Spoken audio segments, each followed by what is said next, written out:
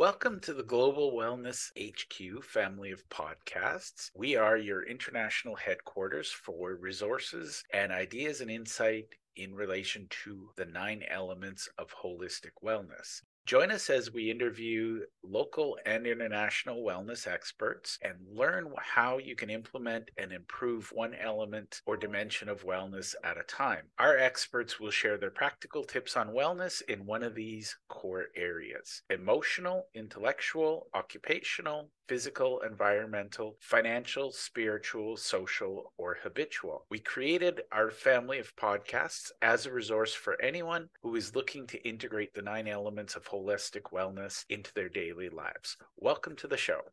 The Global Wellness HQ family of podcasts is proudly sponsored by the Global Wellness HQ community. It's an online membership group where we meet, we share ideas, we share insights, and we all work together and help one another discover our own personal wellness journeys. If you'd like to join us, you can easily click the link below or scan the QR code, and we love hearing your stories, so we hope to see you in the community. Hi, everyone. Welcome back to the show. I'm really excited to have Leslie Rochelle on with me today. Leslie, why don't you tell us a little bit about who you are, and we'll go from there. Perfect. Hi, my name is Leslie Rochelle, and I am an intuitive leadership mentor.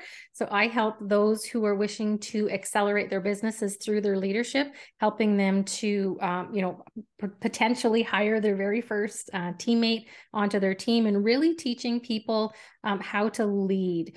There is a really big difference between being a supervisor, being a manager, being the boss. Than there is to leading. Leading really is in a class all itself, and I help to teach people how to do that from the soul-led level, so that they have a greater impact on themselves as well as those all around them. Awesome. Well, I'm going to ask you a tangent question, but what led you to becoming a mentor and starting your mentorship in the first place? I spent almost 2 decades working in a heavily male-dominated industry. With being the first visible female leader to our site location, I struggled at the very beginning and really trying to find my way. And it wasn't until I had my drop to my knees moment where I realized something has to change here. And I knew that it wasn't any external change. I wasn't just going to quit my job and go work somewhere else because I'd get those same things back coming into my world. Once I really dove into that personal and leadership development, or that personal leadership development as well as that professional leadership development, this is when I began to thrive. And from there, I was tapped on the shoulder through other supervisors, leaders, managers throughout our company saying, can you work with this person? Can you work with this person? Got involved with the formal and informal mentorships, piloted a circles of influence group at our site, and I facilitated that for 3 years and really found, one, I loved it. I love that coaching mentorship space. And I really started to see still some gaps within that leadership space. And so I jumped out on my own, and that's what I help other people do, because it doesn't have to be as hard as sometimes we make it into be, with really the desire to help that earlier version of myself. You don't have to do it alone. We weren't ever meant to do life alone. And I think that's one of the fascinating things. A lot of people think that, I have to figure this out myself, or I have to do this, I have to do that. There's so much more strength and wisdom in the community than there is in the individual. So, absolutely. We only know what we know. And if we're thinking, I have to do this all myself, you are being paid a beautiful visit from your ego, which is really giving you the opportunity. It's like, oh, this little nugget of gold, when it's holding me back, this is what I know I should really be working on and working through. There are some who say, I went through, struggles. I did, had life of hard knocks. And so somebody else needs to earn their way doing the same thing. And it's not supposed to be that way. And this is the space where that leadership really comes into So when I think about leadership, it is really helping others become the best version of themselves by you tapping into the best version and developing yourself, because then we get to see that exponential growth. So yes, you will have some ego coming in. However, you never put it aside. It's there for a reason. It keeps us safe, keeps us alive.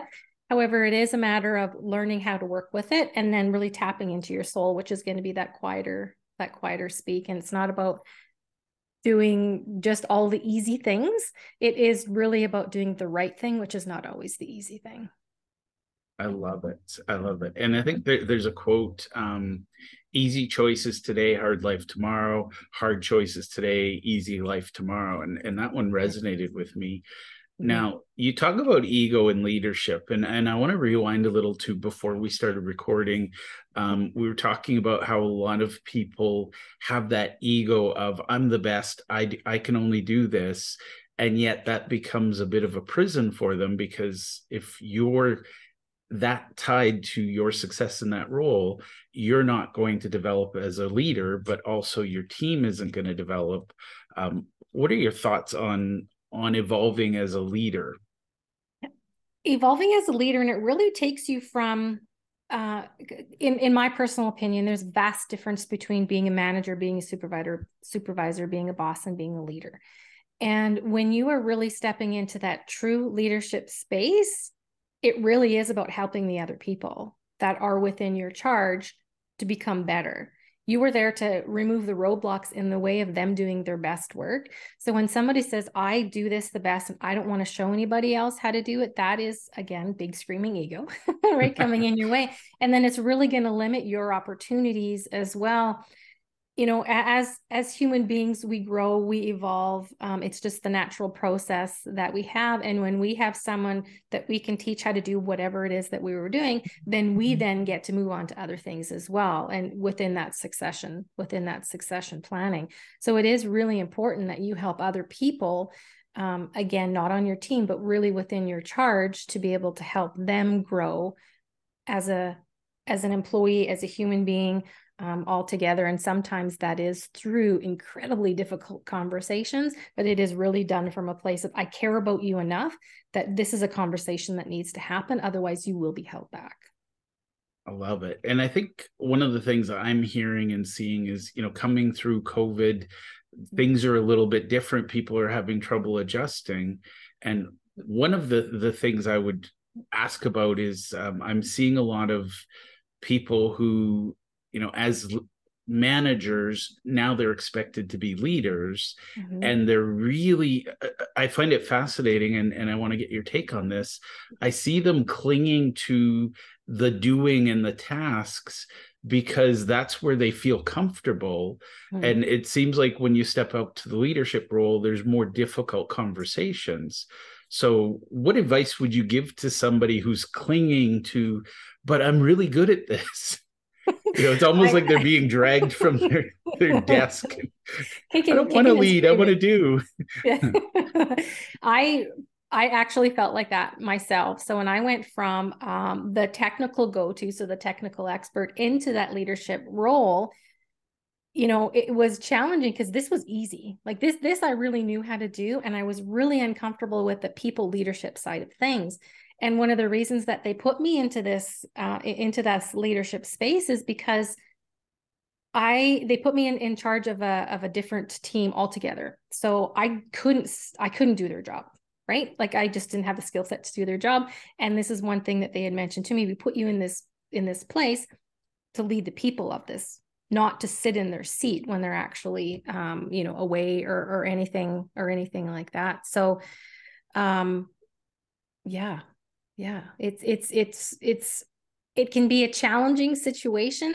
However, if this is your opportunity to grow, whenever you're feeling uncomfortable, it's like, oh, I'm moving to the next level, right? And you're, you know, peeling that onion, taking that one piece off and really leaning in and developing that new skill set that you have. And that is going to come from courageous, intentional actions that you're going to have with people, and learning how to have the proper conversation with somebody so that they have a very clear understanding of, one, what they're doing great, right? Or two, where are they off track?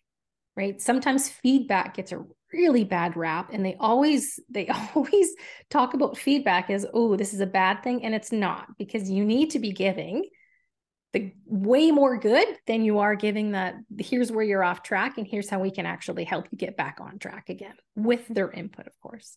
Yeah. And I think that that's probably one of the areas I hear managers struggling with is, and I have a friend who jokes that whenever she invites a colleague into her office, they go, "Oh, what did I do now?" And it's like, clearly there's a communication gap there in terms of the intent to help, because I know my friend, I know that she's there to help, but her colleagues, her I don't know, direct reports, let's call them, they're really hyper sensitive to any feedback. So let's talk about feedback. What's a good way to help people as intended with good feedback? First of all, it's a matter of building that relationship. Again, that intentional building of the relationship, having conversations not simply about the work that they do, but who they are, because then they'll get this sense of, this person values me, which then leads them to that better sense of belonging, which then leads to more conversations. Sometimes feedback is given way too late. So the best time to have feedback is as close to the event as possible, ensuring that you are doing it in the proper environment, probably in the middle of a team. Calling somebody out is probably not the best place to do it. However, as soon as that, we've seen those disasters. However, pulling somebody aside and then asking them questions, how do you think that this meeting went, right? The easiest feedback model that I've seen to use is called the SBI model. So the situation, behavior, and impact. And if somebody went offside, or let's say John interrupted Mary, we could say, John, I noticed that within today's meeting, right, situation, you were constantly speaking over and interrupting Mary, right? The behavior. Yeah. This then led her to completely shutting down and not participating in our conversation anymore. Impact. And then you're going to ask them, what can you do in the future to ensure that that doesn't happen again? That you are open to the different perspectives and the different conversations that are actually happening. So instead of you saying, okay, next time this is what you're going to do, you're going to ask the question to them, what can you do next time? Right. And ensure that you are not, remove why from your vocabulary unless you're asking it to yourself. When you ask, why did you do that to somebody else? It tends to put people on the defensive, and it really shuts down a great conversation when they feel like they have to defend themselves. Why? And do so, and of course, do so with that empathetic tone as well. Keeping it on them, not on you. Yeah. I'm just going to tell you, I love the question of why. I have a 10-year-old, so everything is why. Now, I personally, it's my favorite word of all words in the language. So when I talk to myself, why is a really good word. But the minute I know with other people, why did you do that? Why did you say that? You can see the barricades and the arms crossing and but I do, my kids and we play with the word why a lot because I have a 10-year-old and that's his favorite word too. So yeah, if you can use, who, what, when, how to start your conversation instead of why did you do that? What led you to that decision? Right. Yeah. It's a very different energy associated with it as well. And it keeps it a lot more open when you're trying to have that conversation with somebody. It allows them really into the conversation with you. Yeah. And I think that's it for me anyways. And I assume for most of the people you deal with, the point of conversation is to communicate and to improve, not to judge and label and classify and diminish, right? Exactly. I had a conversation with someone the other day and I had said, okay, when you're having a conversation with someone, are you in the conversation? Are you seeking to understand, or are you listening to respond? And they said, well, I'm listening to respond. And I said, okay, let's work on that then. Because what you've done is you've actually missed part of that conversation by you formulating how you want to come back with whatever response that you're wanting to come back with. So trust that you're going to have the right answer, or the best one at the time, to be able to come back and continue that conversation, and ensuring that that conversation is speaking to the other person the way they like to be spoken to, not the way you like to be spoken to. So how people like to receive information is very, very different. So learning how, the other party likes to receive information, it's now your responsibility to speak towards that. I love that. And I'm smiling intently because I have a lot of these conversations. I used to believe firmly in the golden rule, and I would teach people that. And then I heard about the platinum rule and I went, wait, that is a huge. So the platinum rule, I don't know if you've heard it in these words. The golden rule is treat others as you'd like to be treated. The platinum rule is a step further. It's treat others as they'd like to be treated. Yes.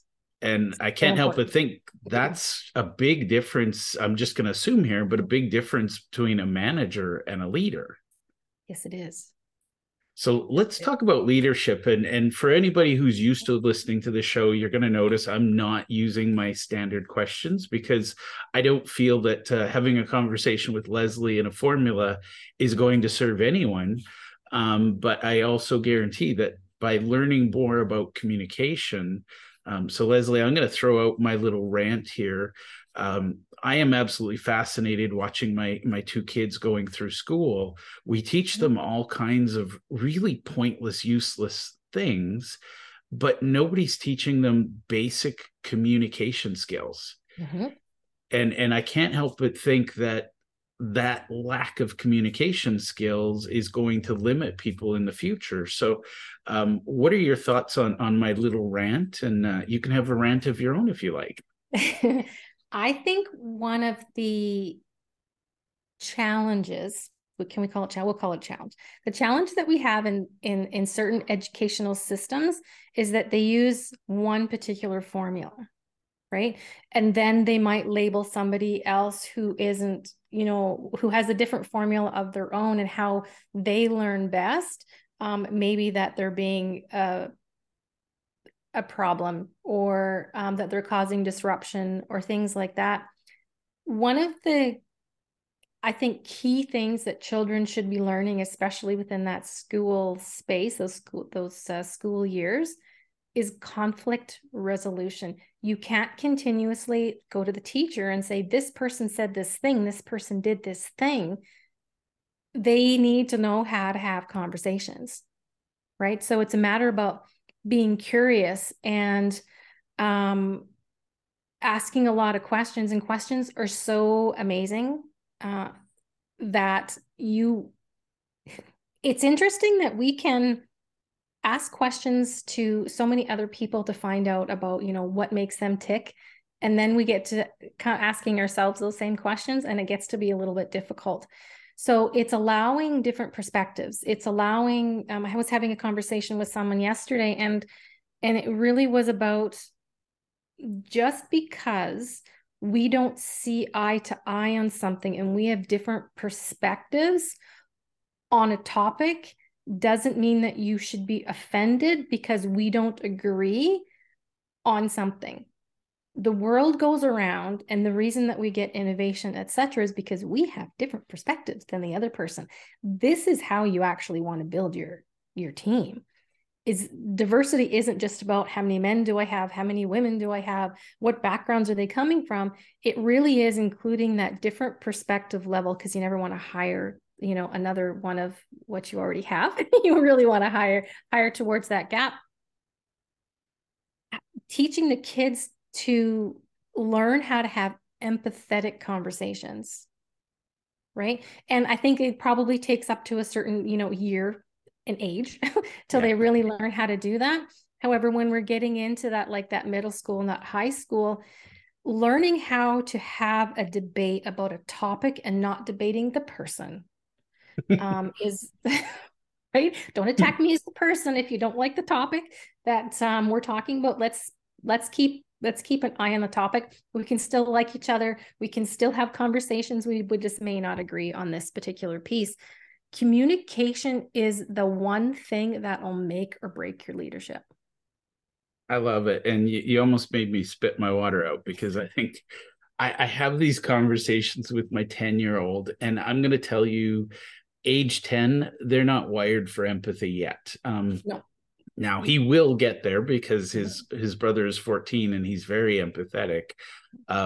What made me laugh inside is the number of adults who've not learned that empathy piece. Yeah. A lot of the times, I'll give you a little bit of a short example about, empathy and sympathy, right? An empathetic conversation goes something like this.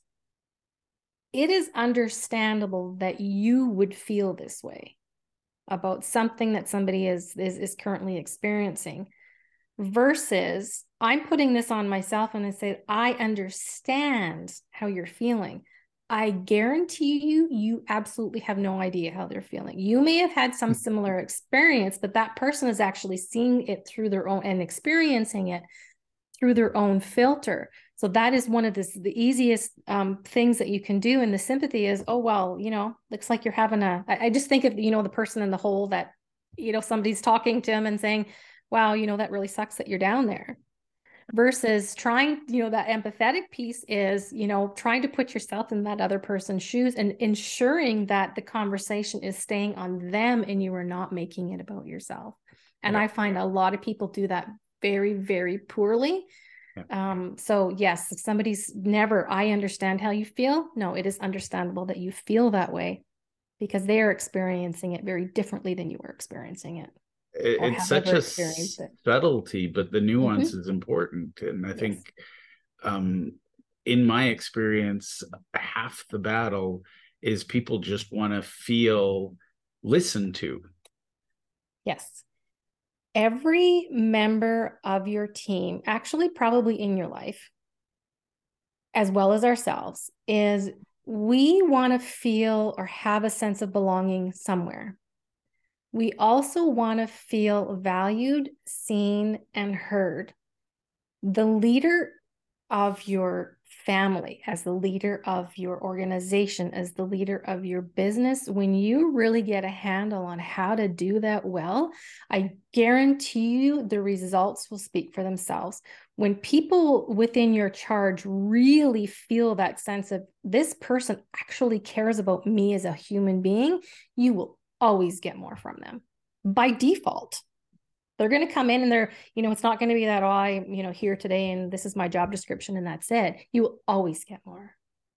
I've had feedback where someone said, within their performance reviews, well, I always love the 360s, and I always created a space. So a 360 review is the team providing feedback on the leader.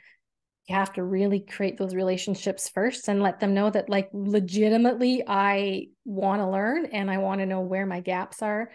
And one of the things he said to me is, he said, you know what? He said, sometimes I don't know if I can actually live up to the expectations or do all the things that you want me to do, but in some weird way, it makes me work harder.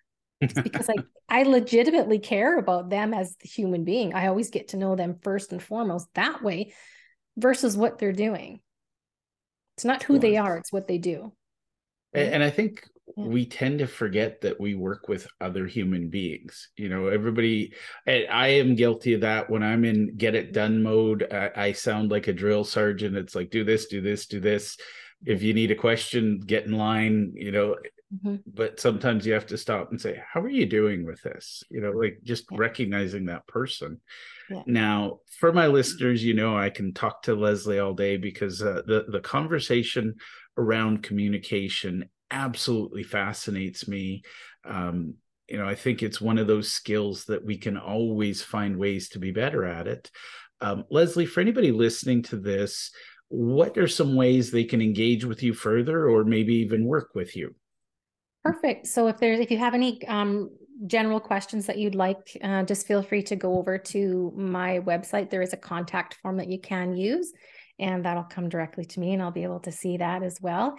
I also have my very first membership. So this is me giving back at a high ticket value contents, I suppose, within it, and a really low investment tickets type of membership.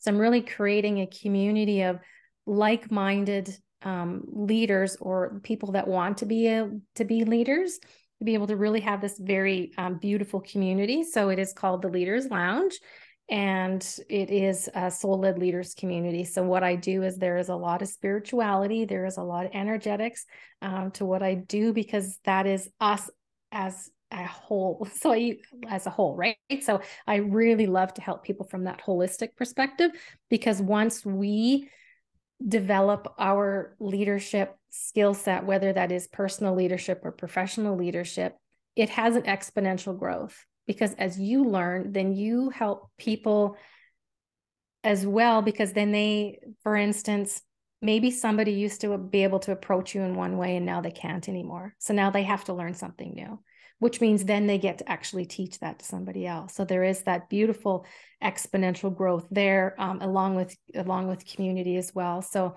I'm really excited about that, and we're just currently launching it. And we close the doors on May the 9th at 9 p.m. Eastern Standard Time for the first round. It will open back up again, no false sense of urgency. However, we're going to go through the first round, fix any tweaks and things like that, and then we will open it back up again for new memberships. Awesome. And for my listeners, I'll have the link to that on the website here as well with the show notes. But Leslie, I really, really want to thank you for taking the time to hang out with me and just share a little bit of your energy and who you are. I really appreciate it, and I want to thank you. Thank you so much, Jeff. It's been such a great conversation, and I appreciate the opportunity. Thank you for taking the time to listen to our show. We hope that you enjoyed this episode, and we invite you to either click the link below or scan the QR code to register and listen to other episodes of our podcast. Or if you think your business or you would be a great guest to be on our show, we're always looking for experts in one of the 9 elements of holistic wellness. We'd love to have you. You can either click the link below or you can scan the QR code and complete our speaker intake form. Thank you, and to your wellness.